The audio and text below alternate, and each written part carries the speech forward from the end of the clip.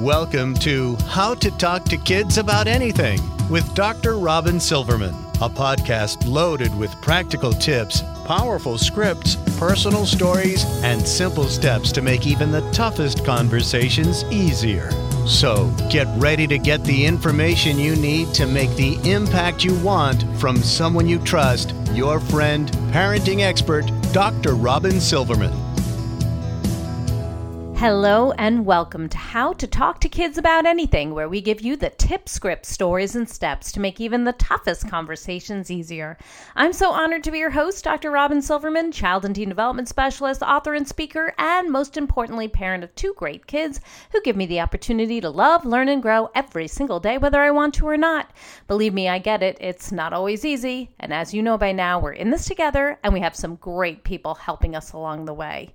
Now, many parents might look at the challenges, irritations, and frustrations of parenting and blame the child, thinking, if I can fix my child, these issues will disappear. But what if we didn't blame the child or ourselves and instead looked at our temporary failures and our stressors as teachers so that we can calm our stress responses in the most stressful moments and have a better relationship both with ourselves and our children? My next guest believes that the perfect place to start is right there in order to break the cycle of reactive parenting and raise kind, confident kids.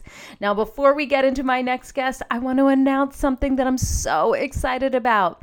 My new book, my forthcoming book, How to Talk to Kids About Anything, has been handed into my editor and will be ready for all of you September 12th, 2023. Now, I know it seems like a very long while away, but actually it's right around the corner, and I'm going to be really excited to meet you all in person as I travel around the country speaking and doing book signings. And if you are interested in having me come in, please contact our office. You can go to drrobinsilverman.com and contact us and let us know you want us to come in so that we can book it for next year, because we are already booking for August, September, October, November, and even into the following year. I am looking forward to meeting you and working with you on how to talk to kids about anything.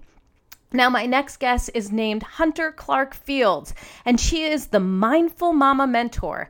Hunter is the creator of the Mindful Parenting course, host of the Mindful Mama podcast, and widely followed author of Raising Good Humans, a mindful guide to breaking the cycle of reactive parenting and raising kind, confident kids. She helps parents bring more calm and peace into their daily lives. Hunter has over 20 years of experience in meditation practices and has taught mindfulness to thousands worldwide. Welcome, Hunter Clarke-Fields, to How to Talk to Kids About Anything. I'm so happy to be here. Thank you. I'm thrilled to have you here. Before we launch into the strategies and the information that you bring forth, can you tell us what gets you up in the morning and what has brought you to this discussion of how to break the cycle of reactive parenting in order to have that better relationship with yourself and your children? Well, yeah, I mean, those are big questions, but I will do my best. Really, this work does get me up in the morning because I know how much I struggled and how difficult things were for me. And, I was kind of like one of those people who was good at being good at things, like I could get the good grades. I could do a lot of different things in my life. And then I figured, I'd get to parenting and this is how I want to do it. I'd be able to decide how I want to do it. And then that would be that. And it wasn't that way. No. It's obviously so much harder than we thought it was. I just think that having now gone through this journey, I really see that we can transform generational patterns. Like we can see that, our parents had suffering and our grandparents did, and they've passed on seeds to us that some are great and some are not so great. And we now have this amazing opportunity when we become parents to transform those and to create an evolution in the way that we parent. And I really think that, it can transform so many people's suffering and create stronger relationships for life. So, the work really does drive me. Awesome. Well, thank you for that. And I'm glad you are doing this work, because parenting is really hard. And we have very stressful days, stressful hours, stressful moments with our kids. Some of us more than others, of course. We get really stressed out and frustrated. And you talk about mindfulness using Jon Kabat-Zinn's definition, which I'll just paraphrase here, as the awareness that comes from paying attention on purpose and without judgment. And you talk about this as a pathway to caring for your stress response, as it's impossible to sort of just wing it when you are completely triggered. So can you talk about how being mindful can help us when we get triggered and we're sort of in that moment, face to face with our kids, stressed out and irritated? Sure. It's really helpful to understand in those moments what is really happening kind of in the body. And I think that is so interesting. As as I dove into this and I've learned about it, we can really understand that, we evolved a nervous system that is on the lookout for threats. We know this, right? And so in those moments, our nervous system is perceiving our child as a threat. And so it's like the tiger, right? The bear, the tiger, that's the threat. And it can be true, if your kid is having a whole bunch of problems for putting on their shoes in the morning and you have to get out the door to go make your living, then that is a threat to your survival. It does make sense. So that stress response is really seeing our kids as a threat. And so what's really interesting about this is what I think was what happens in the brain. And so in those moments, we would love to just be able to respond calmly and rationally and thoughtfully, but in the brain, the amygdala, which is the alarm bells of the brain, the threat response, it's actually really it's bypassing all the other parts of the brain, the prefrontal cortex, where all the higher order thinking is, your problem solving ability, your empathy, your verbal ability. It's bypassing that so you can be reactive. And when we're reactive, words just come out of our mouth, and they're the words, maybe unskillful words that our parents had. And the thing that I think it's important to realize is that this is nobody's fault, right? This is, no one woke up in the morning and chose to lose it at their child at 9 a.m. We're getting out the door. It's not what we choose. But what's cool about mindfulness is once we start to understand the brain, and then we can start to look at how does mindfulness help with that? And so it helps in a couple different ways. It can help a little bit more in the moment, and it can help more as a long-term practice. And so what's really fascinating is that, there's so much research on mindfulness. Johns Hopkins found 47 different studies that show that mindfulness meditation practice can reduce anxiety, reduce depression, increase feelings of well-being, increase health responses in medical situations, and increase your quality of sleep. But what's really, really interesting and important for us as parents to realize is that it really increases our impulse control. It lowers our reactivity. And what's fascinating about, you can feel those effects a little bit. Sometimes my clients in mindful parenting, their partners see the effects before they really even realize it in themselves. But what's cool is that there's actually research on MRI studies in the brain that show that it literally changes the brain. So they've done studies after people have done an 8-week course of mindfulness meditation training, and they do kind of a before and after, and they've done several of these. And what they've discovered is that the amygdala, which is the alarm bell of the brain, that seat of the stress response actually shrinks in gray matter. It actually becomes less dense. Yeah, I know, right? And the connectivity between the amygdala and the rest of the brain actually weakens, which is really fascinating too.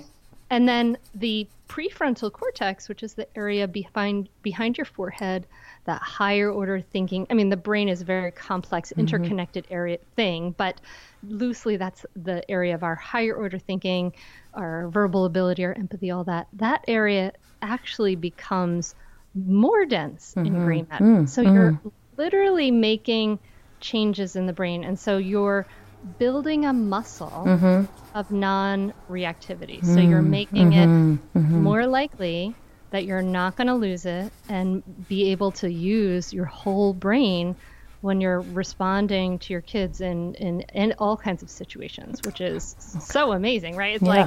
It's like there's 0 side effects and it's like this amazing superpower. It's so cool. It's really, it is amazing. So let's kind of dig in a little bit more to that, and let's talk about those triggers that we can be highly reactive to in a negative way, or we can respond now mindfully and help ourselves respond in a more positive way. So what are some common parenting triggers and reactions to those triggers? And then what can we do to tame them using what you're saying about mindfulness? Sure. I mean, for me anyway, yeah. I discover new triggers all the time. But for me, of course, our child not listening when we ask them to do something, and maybe doing the opposite of what we ask them to do. In situations like that, that's when that stress response is like, is bypassing the rest of the brain, right? So we want to actually instead be able to pause and think and say, okay, like what's going on? What need is my child trying to meet right now? Like, what is a better response here? And so to be able to get to those moments and to remain calmer in those moments. So first of all, there's that long-term practice, right? Where we want to build that muscle, because you're not, it's like sending your child into the Little League World Series but not giving them any practice sessions and saying like, go ahead and, you don't have any muscle memory, you don't know any of the skills, but here, go ahead and do this, right? So it's kind of more like you're practicing in the sense that like, if you were in this situation if you were in this situation, what could we do if we were triggered, or looking back at situations we've already been in and say, what could I have maybe done differently? And then go through those actions. Is that how it works? Yes, we do some of that in the mindful parenting course, and they that's part of it, but also is just the general mindfulness meditation practice is a practice of staying non-reactive, because surprisingly enough, when you're sitting there meditating, you don't feel blissed out and sparkles aren't shooting out of your ears. In fact, all your stuff comes up, like your anxieties, your thoughts, all the different things, and then you practice being non-reactive to them. You practice just sitting with them and holding with them. So you're building that muscle, which is really, really cool. So we want to be able to kind of build that muscle in the long term. But then in the short term, like in that moment, you're still, it's not like you meditate and suddenly you never get angry anymore. But what we can do is we can use the tools of mindfulness to bring us back in that moment. So first, it really helps to understand the brain and understand what's going on with us, and then to start to say, because one of the big mistakes that we try to do is that we say, okay, Dr. Robin and Hunter, they said I got to stay calm with my kids. I don't want to yell at them. So we try to say like, I'm calm. Yeah. like faking this calm. And that doesn't really work so well, because then we're just kind of pushing down those feelings until we explode. And so instead, in the moment, we want to acknowledge what's happening for us in the moment. And it can be really helpful to acknowledge that out loud, because then we're doing a couple things. We're helping ourselves calm our reactivity, and we're modeling healthy emotional regulation for our kids. So we can say, I'm starting to get really frustrated here. And that can be in a bell of mindfulness to say, okay, I said that out loud. That means my stress response has taken over my brain. I got to go take a moment. I got to take a few breaths. I got to do something to help me calm down and be more regulated, right? And then our children see that. And you might even say, I need a break right now. I'm really frustrated. I need a break. And you can even just turn your back. You can just sigh it out, shake it out, do those practices that help you to be more present. And sometimes the body leads the mind, and sometimes the mind leads the body. So an instance of the body leading the mind would be, deliberately taking a deep breath into your belly and slowing down that exhale, right? Like, so the body is leading the mind into saying there's no threat present. I can breathe deeply, and it helps us to get out of that stress response. You can also lead with the mind into the body, and you can say to yourself, okay, this is a stressful moment. Okay. There's a couple different mantras I write in the book, and people think different things work for different people. Some people say like, okay, I'm a ninja mom, or something like that. Right. And you had like, he's one years old. Yes. Or I'm helping my child, right? Some of those things, or it's not an emergency. That's really helpful to tell our body, mind system that we're not in an emergency. That's really helpful too. So we can, but it really all depends on us having that awareness of the sensations in our body, the thoughts in our mind, and things like that, and starting to notice, I'm getting really frustrated right now, and using and acknowledging those feelings out loud, name it to tame it. And as we acknowledge them, then we can do something about them. And now let's imagine that, okay, you have great intentions to do all that, and you still like lose it at you're just like mad, right? So I'll share with you, for me, I had discovered a new trigger about a year ago after a movie night with my family. My daughter was 9 then, and my youngest daughter, and she, it's late at night, I want her to go to bed, I'm tired, blah, blah, blah. And she starts laughing at me. Oh, gosh, no. That would send me over too. I get it, yes. Wow. I just was like, oh, man. Because at first I was like, okay, I'm just going to ignore this behavior and just read my book. And then I'm like panting fire as I'm reading this book. Because you're somehow immediately transported to 5th grade when people are pointing and laughing at you and not taking you seriously. It's it's so deep rooted that you can't just ignore it and be like, oh, my child's young and, that's where I am right now. You're not only there, right? You're somewhere else too. Yeah, completely. So in that instance, I was so angry, and, it probably would have helped to just walk out the door, but I was so angry. But there's something you can do when you're in a place like that. Instead of telling your child off, so what I did is I said, I'm super angry right now. I'm so angry right now. And I walked out the door and I walked up and down the street for 20 minutes because totally done that. It took me to calm down. Yep. But that's great because it's so much more, I'm owning my feelings. Right. I'm not saying anything about her. And that's also a thing that I knew about and, kind of had rehearsed in my head in some ways at some point that I know I'm gonna need this, and so it wasn't new, and it was a way to kind of skillfully get through a really fiery internal moment, but not do a ton of damage.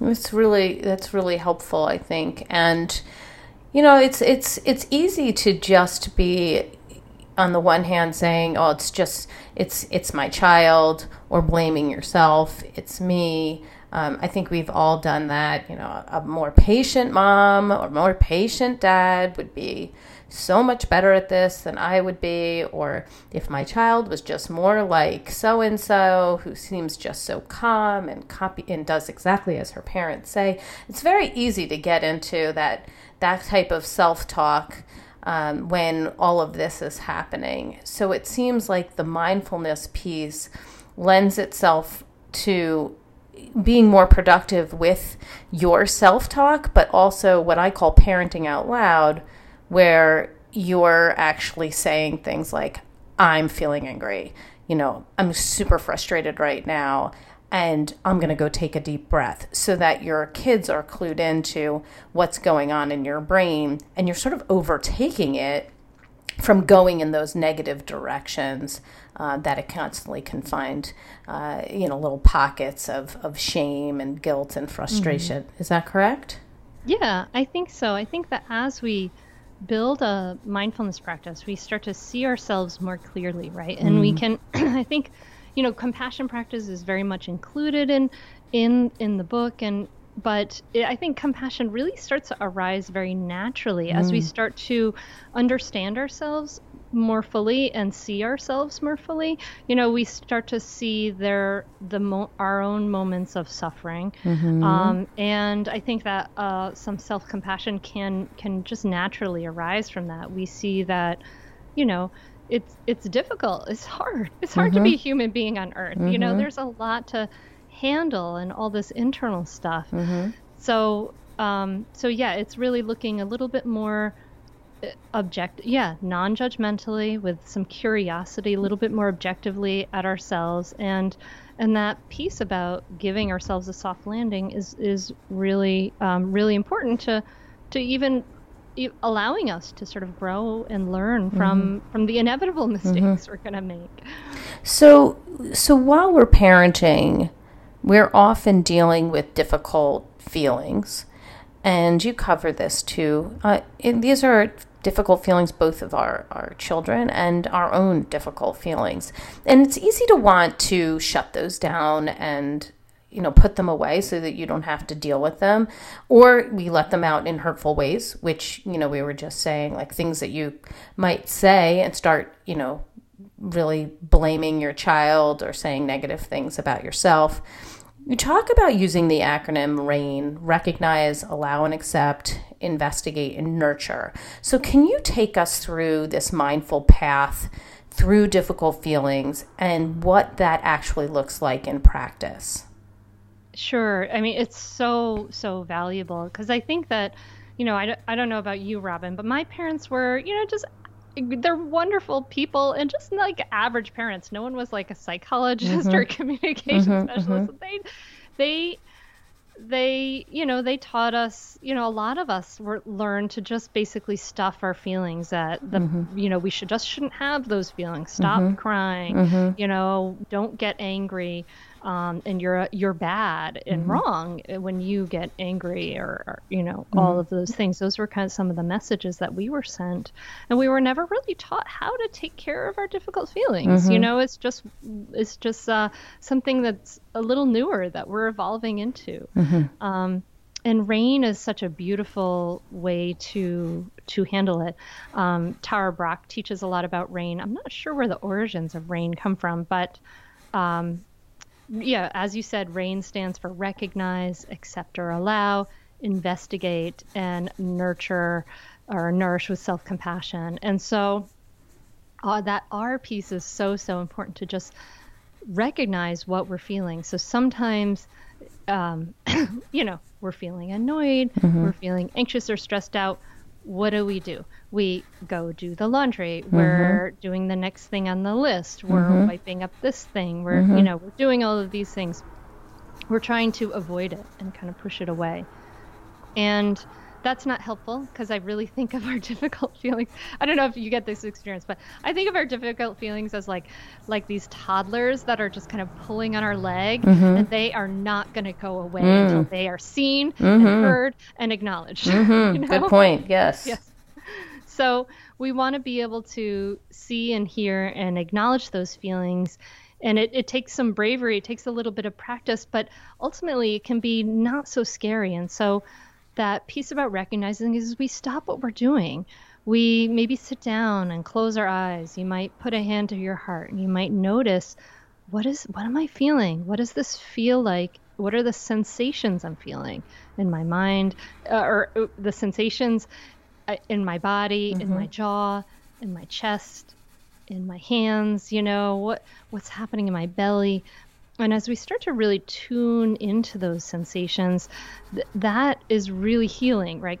This is like seeing and hearing those emotions. And then even just recognizing, we can try to even name it, like, oh, I'm feeling anxiety right now. And so we may not even have a name for it, but we might just feel those feelings. And then with that A piece of RAIN, unfortunately, like our habit energy of saying, no, I don't want to feel those feelings, really doesn't work. It's kind of like, this shadow grows, it becomes scarier and bigger as we don't address it, and instead it feels counterintuitive. But when we say yes, when we say allow it, when we make space for it, it like there's less of like a gripping and less of a running away. And you can even talk to that feeling like, oh, hello, anxiety, old friend. I see you there. Hello, I see you. I feel these sensations that are arising. And then as the I in RAIN is to investigate. I wonder why this is arising right now. And we can just start to understand it a little bit more deeply. What is the information that this feeling is trying to give us, right? Because our difficult feelings are they're trying to give us some information about what's happening in our lives. So what is that information? And we don't want to get caught in a big rabbit hole there, but then you can start to go to that nourish with self-compassion. And this is so important. We can offer ourselves the compassion we need to heal things. So we can talk to ourselves kindly. We can put a hand to the heart. We can tell ourselves, like, it's not your fault. Trust your goodness. This was a hard moment. You're doing your best. We can tell ourselves all those things that are really helpful, right? That someone loving may say to us. Right, that best friend voice that you would say to your best friend. Or, as you mentioned, what would you talk to your best friend's child that way, or somebody who loves child that way, right? Yes. And so this is a I offer this as like a guided meditation, but this is something that after we practice this for a while, it can be really healing. It's not like a one and done thing. You're not like, boom, okay, forever, I'm done. But you can get to know it, and then it can become this. It becomes like a tool in your toolbox, so that you can sit and say, oh, what am I feeling? Oh, here's this now. Oh, okay, this is hard. And you can kind of go through the process of RAIN in a really short amount of time as you work with it, and then there's this can be this beautiful clarity and ease on the other side. And it just helps us to be more compassionate with ourselves, more compassionate with others, understanding that we suffer, understanding that others suffer in the same way. I think that's a really helpful strategy, and that's something that people can use right away. Just having that moment where you go through RAIN, recognize, allow and accept, investigate and nurture, that will in itself start to say, I am valid, I have feelings, they're okay, I'm okay, and help you in starting to look at your situations a little bit differently. I do want to highlight, and I just wanted to ask you this question. It's different people have different stress thresholds, and some parents really get a tough deal. Okay. I mean, this is not a level playing field. So, hey, everybody, let's do this mindful practice, and everybody, this one's gotten, this is really easy for this person. Maybe their child is thought of as a pretty agreeable and, pretty typically developing. But I did want to ask you, because we have a huge population of people and teachers who are dealing with kids who are not typical, that may have more challenges, that have more behavioral issues and more emotional challenges. They may have ADHD, they may be on the spectrum, and they may have a whole host of other diagnoses. So what kind of message can you say to those parents and teachers who are dealing with a more challenging situation and more challenging children, and that their situation is not the norm? Yeah, that's incredibly hard. We have a number of people with situations like that in mindful parenting, and it's it makes it so you have a lot of practice with taking care of your difficult feelings and all of those things. I think that I've seen these tools really, truly, truly help people who are in very difficult situations. And, I think that when you're in a more challenging situation, you need to have more resources, right? You need to find as many resources as you can. And as we can as we can calm our own reactivity with habits that study the heart, the mind, the nervous system, that only helps us to be more compassionate and more thoughtful in our responses to our kids who are also struggling with bigger challenges than maybe your neighbor's kids. And I think that piece about self-compassion is so huge here, where, we can be so hard on ourselves, and to stop that practice of judging ourselves and say, this is hard. I'm doing what I can. And this practice of allowing yourself to be good enough for the situation rather than perfect. It's acknowledging those challenges and giving yourselves more resources, I think is truly, truly important. Thank you for that. I just want to make sure that we're speaking to everyone here and saying that, this doesn't make it so your situations are, less of an issue or less frequent necessarily, but that the way that you respond may be different. And that in turn may assist in the situations and alleviating the situations a little bit sooner, or make it more clear to you that it's not you and you're not doing anything wrong, and that maybe your mind is clearer to come up with something else that you can do in that situation that may be helpful. We've talked to Dr. Lynn Kenny, we've talked to Wendy Young, and they talk a lot about dealing with tempers and tantrums and feelings and anger. And in order to employ some of the techniques that you may use with children to soothe their feelings and their frustrations and their stress response, we have to first be able to deal with our own so that we have some clarity. And I know that you talk about that in the book. We can't give what we do not have, and our kids sense our inner state. It matters so much, right. And how we live and what we are, that matters so much as we, in mindful parenting and raising good humans, there's all this inner work that people do before we even get to some communication pieces. But people start to see transformations in their relationships, even as they just start to calm themselves, as they start to let go of self-judgment, as they start to allow themselves to be human and to calm their reactivity. That can really help enormously, as you bring less tension, less anxiety into a situation that helps people in the room. And it's easy to say something like, I wish my child was different. I wish my child had these skills already. My child's 12. I shouldn't be still dealing with this. My child's 7. I still shouldn't be dealing with this. But at the end of the day, your child at that moment may not have those skills or not be able to employ those skills. So this is something that we can do that can assist in some way.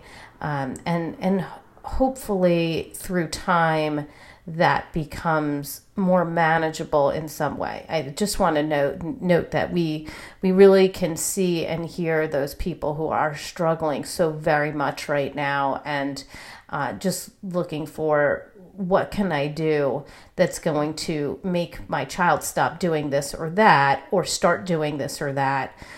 It may start with you, and as frustrating as that may seem at times, it is a valid thing to do. You talk about our communication barriers, such as ordering and threatening, advising, blaming, name-calling, judging, dismissing. So can we, let's talk about what some of these kinds of things might sound like in a frustrating moment, and then how we can really respond instead. It'll be a section that we sometimes do, which is like, do this or say this, not that. So let's say your child, not that this has happened in my house. Let's use... Actually, today, let's say that your child eats something in the kitchen. I bet you my husband, if he was listening in, he'd be like nodding his head. Let's say your child eats something in the kitchen, then leaves their plate or bowl or spoons or box of cereal, whatever else, just exactly where it is, and just gets up and moves on with the business of the day, even though you've said like 100 gazillion bazillion times already, like, please just pick up your plate and put it in the dishwasher, pick up your shoes, pick up your like, we've had these conversations. So what is some of the communication barriers sounds like in those moments? And then let's sort of turn it on its ear and talk about what we should be or could say instead during those moments, because I think that will be really helpful to people. Are you like looking into my kitchen? Because this is like the same situation that's happening. Yeah, I mean, literally today, and like pretty much every day. I find it completely bizarre, but then at the same time, I guess I'm sure I did that. I guess I did, but like, they eat something and then they just get up and this. Walk away.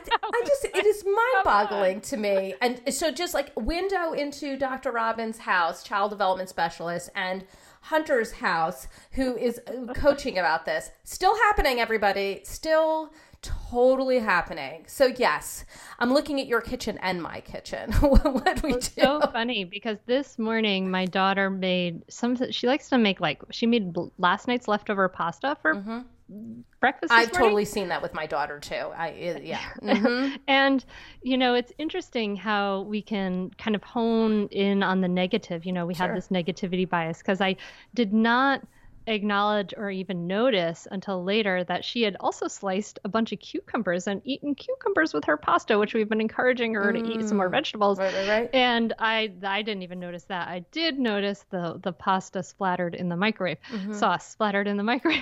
So this is a very real time. It's real. It's real. Yeah, my daughter made herself lunch, which I do really appreciate. And again, like, let's look at the positive that she like went downstairs, like did it herself, like made herself her own lunch, but then left the bowl. There was like a little rice sort of scattered and didn't pick up the spoon. Like, yes, very frustrating. Mm-hmm.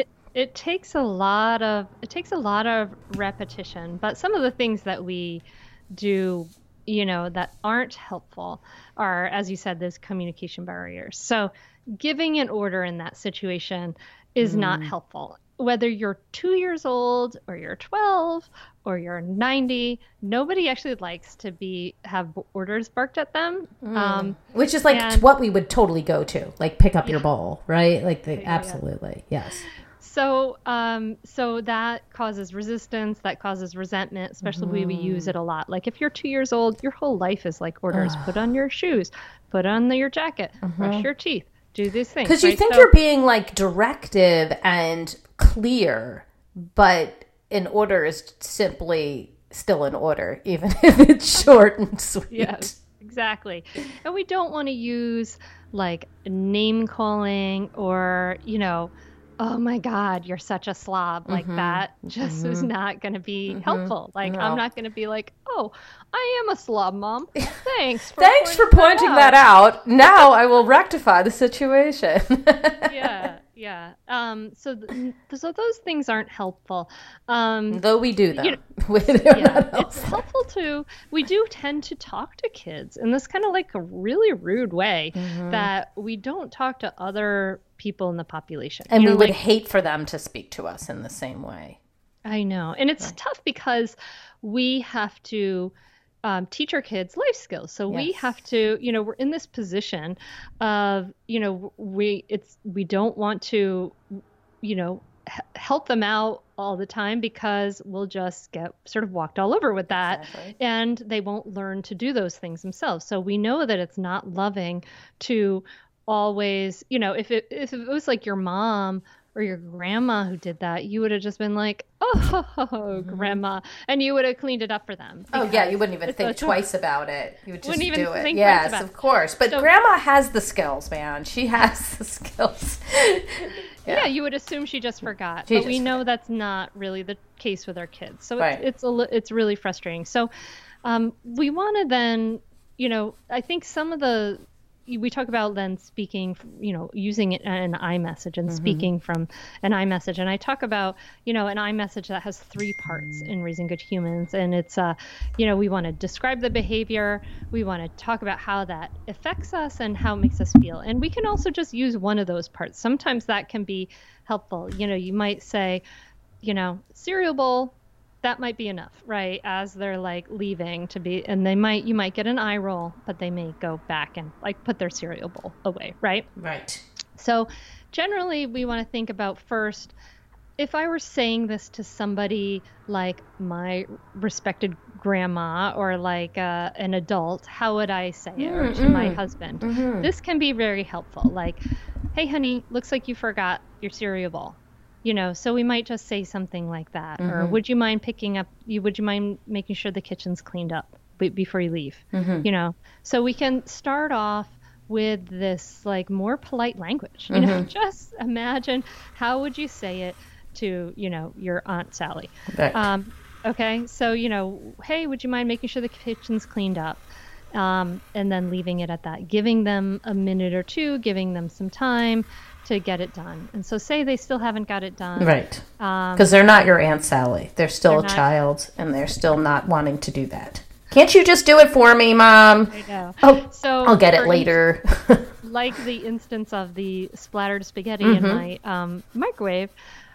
So what's going to happen is that, when she comes back, I'll let her know how this affects me and how it makes me feel. Like, hey, when you leave this mess in the microwave, I feel really annoyed, and then I've got a bunch of work. I've got to clean up all this gross mess, and that's not fair. So I'm gonna let her know how that makes me feel and how it affects me. And hopefully it's our underlying connection and that sense of love and connection that our kids really do care about us and they want to do that. So let's imagine, though, my iMessage fails, because it does sometimes, right? And now we've told her twice in this scenario, so it's getting more frustrating. But what I'm gonna try to do, and I love that I'm able to rehearse this before she comes home. Honestly, no, I'm putting it in my head. I'm storing it because the bowl is still currently now in the sink because I put it in the sink. Yes. So then what's gonna happen is that, I'm going to have a natural boundary here. I'm not going to use a threat or a punishment, because that causes a lot of resentment. But, we clean up our messes before we do our fun stuff. We get our responsibilities done before we do our fun stuff. That's just a general rule in the house, and that's very helpful to have, because when she wants to play Minecraft later on, Dad's computer, yes, you can play Minecraft, but you got to get clean up the microwave first. And by the way, now it's crusted over and much harder to get off. So natural consequence also built in there, by the way. Yes. And so, but if something like this, happens a lot, then we might want to have sit down and have a conversation about, I talk about a win-win problem solving session. Like, okay, we've got a conflict here. We've got the problem. My needs around having a clean kitchen to use aren't being met on a regular basis. Let's talk about how we can figure this out. So you take a neutral moment and you neutral moment. That is really important. So you're not doing this when there's a mess and you're really frustrated. This is during the time when it's not a problem. This is when we're telling ourselves, this is not an emergency. This is not an emergency. And, take that long view.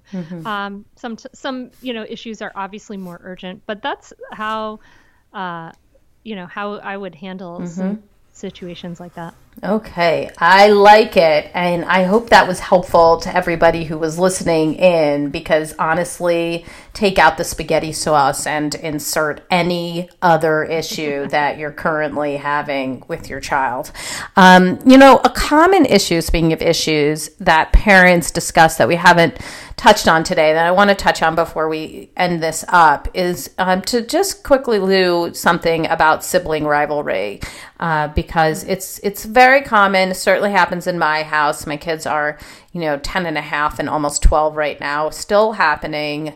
And if you find that your children bicker constantly about anything, from whose turn it is to pick a movie, or who broke the remote, or who forgot the book on the table on the way to the library, what can you do in these situations so that you don't lose your mind? Like, how do we translate this from dealing with one child in that moment who did the spaghetti sauce or forgot the plate or left the shoes in the middle of the floor, to now two children who are fighting, and it's constantly making you feel frustrated with a whole sense of unrest from the beginning of the day to the end or throughout? That's a really annoying and frustrating situation. It is. I've been through periods of that. And so we want to think about then, who has a problem? Mm-hmm. Whose problem is it? I saw it in your book. I'm like, it's my problem right now. It's mine. And so what needs of yours aren't being met? Just the need for calm and peace in my house, to feel relaxed and happy in my own home, because when you're around arguments all the time, you feel completely unsettled, and your shoulders are by your ears, so your body reacts to it, and your heart responds to it. It just is. It's sad to see it and frustrating to see it, and it takes up a lot of brain power. Absolutely. So, again, I would sit your kids down in a neutral moment and talk about how this behavior is making you feel, and also how it's affecting your life. And I would avoid using the word constantly, or always or never. Those are not true. Right. They're not accurate words. Right. They're it's a good point. Yes. Words. So we want to we want to not exaggerate. So, when you guys argue in front of me, I'm feeling really frustrated. It's happened a number of times recently. I'm feeling really frustrated. I can't enjoy my space, and I'm wondering what can we do to help it have a more peaceful and calm household. And I would invite them into the conversation, and you might have to do some translating back and forth between the siblings as you talk it out. Okay. So you're saying, and then you translate whatever unskillful language the child said into skillful language for their sibling to hear. And then you say, okay, and you're saying blah, blah, blah, blah. And so you start that conversation about how to meet your needs. And so you can, there's a whole method in the book and in Mindful Parenting about how to do this that goes through steps, and how to write it down and all those things. But basically, you want to brainstorm some ideas and then pick some ideas that meet everybody's needs. And then there's a really important final step, which is to set a time to say, okay, a week from now, we're going to check in on this and see if everybody's needs are getting met. And so then you can check back in a week from now. And so the idea is that you don't want to put yourself in the place of having to be the enforcer. You want them to want to have their needs met, and you to want, you to get your needs met too, so that everybody can get their needs met in that situation. Okay. And in the moment, let's say you're in the kitchen and the kids are in the adjoining room, and you hear it happening. They're ramping up. Somebody, how this is going to go. Somebody is going to start yelling. Somebody might start crying. I hear from people that, they feel like they've got to get involved because they can't stand it anymore, or they are, fearing that somebody is going to wind up crying or frustrated or hurt or whatever. So in that moment, when it's happening after you've had this conversation, what are you advising? Well, so it might be helpful to talk about that with the kids. Like, when you're feeling frustrated, do you want me to step in? Like, do you want help with like a timeout? Like, you could have that conversation with your kids because they're old enough, and I think it's really helpful to make a separation between when kids are maybe going to hurt each other, like honestly, physically, or not, because there's a lot of benefit to letting them solve their own problems and the unskillful and failing at it, right? And not like doing the right thing, because that's how we learn, right? We learn through failure. So if it's a moment where they're not going to kill each other or maim each other, you might want to just let it ride. Take care of yourself, right? Like, go put yourself in another room, splash some cold water on your face, take your shower, get yourself out of workout. Dodge. Yes. Yeah, okay. Exactly. And just let that happen. And then you may want to debrief about it a little bit later. Right. And then if it's a situation of physical harm, obviously you want to step in. Right. Okay. Protect. So after talking all about mindfulness and how being mindful then works in your real life, what would you say is your top tip? What would you want people who are listening, the parents, the educators, the coaches, how would you like them to move on from this conversation we're having here to applying it to their own life? What would you like them to take away? I think I would like them to slow down. I would like you to take time for yourself every single day for some mindful self-care, whether it's a short meditation practice or a little yoga practice, or you just go for a walk without any headphones on up and down the street for a little while. Take some time to yourself, because you cannot give what you do not have. And if you don't have calm and peace within, you're not going to be able to give that to your children. So take some time for you. Your needs are just as important as your kids. And then start to slow it down. When you're feeling sped up, that's exactly when we need to slow it down. When we need to breathe, when we need to calm that stress response. So take what you've learned today about the brain and the nervous system and take care of your own brain and nervous system. Is that the key to assuaging that reactive parenting, slowing down? It's one of them. Absolutely. Yeah. Slowing it down. When we're in a hurry, it's interesting that anytime you're in any kind of hurry, your nervous system perceives that as a threat, because why would you be hurrying unless there was a threat around, right? It makes sense evolutionarily. So slow yourself down and slow down with your kids so that you can be really present with them, right? So that you can really see them, really hear them, be curious about them, rather than the labels. Be curious about who they are today rather than who they were yesterday. And give us the resource of the week. Where can we go to get more information about you and your book and the work you're doing? Sure. So you can learn more about mindfulness. Since this is an audio format, I have an audio guide for you to do. It's called the Mindful Mom Guide, and you can find that at mindfulmomguide.com, or everything is at Mindful Mama Mentor, and the book Raising Good Humans is anywhere books are, and it's in audiobook form and all of that stuff. But you can go to mindfulmamamentor.com and find links to most of everything.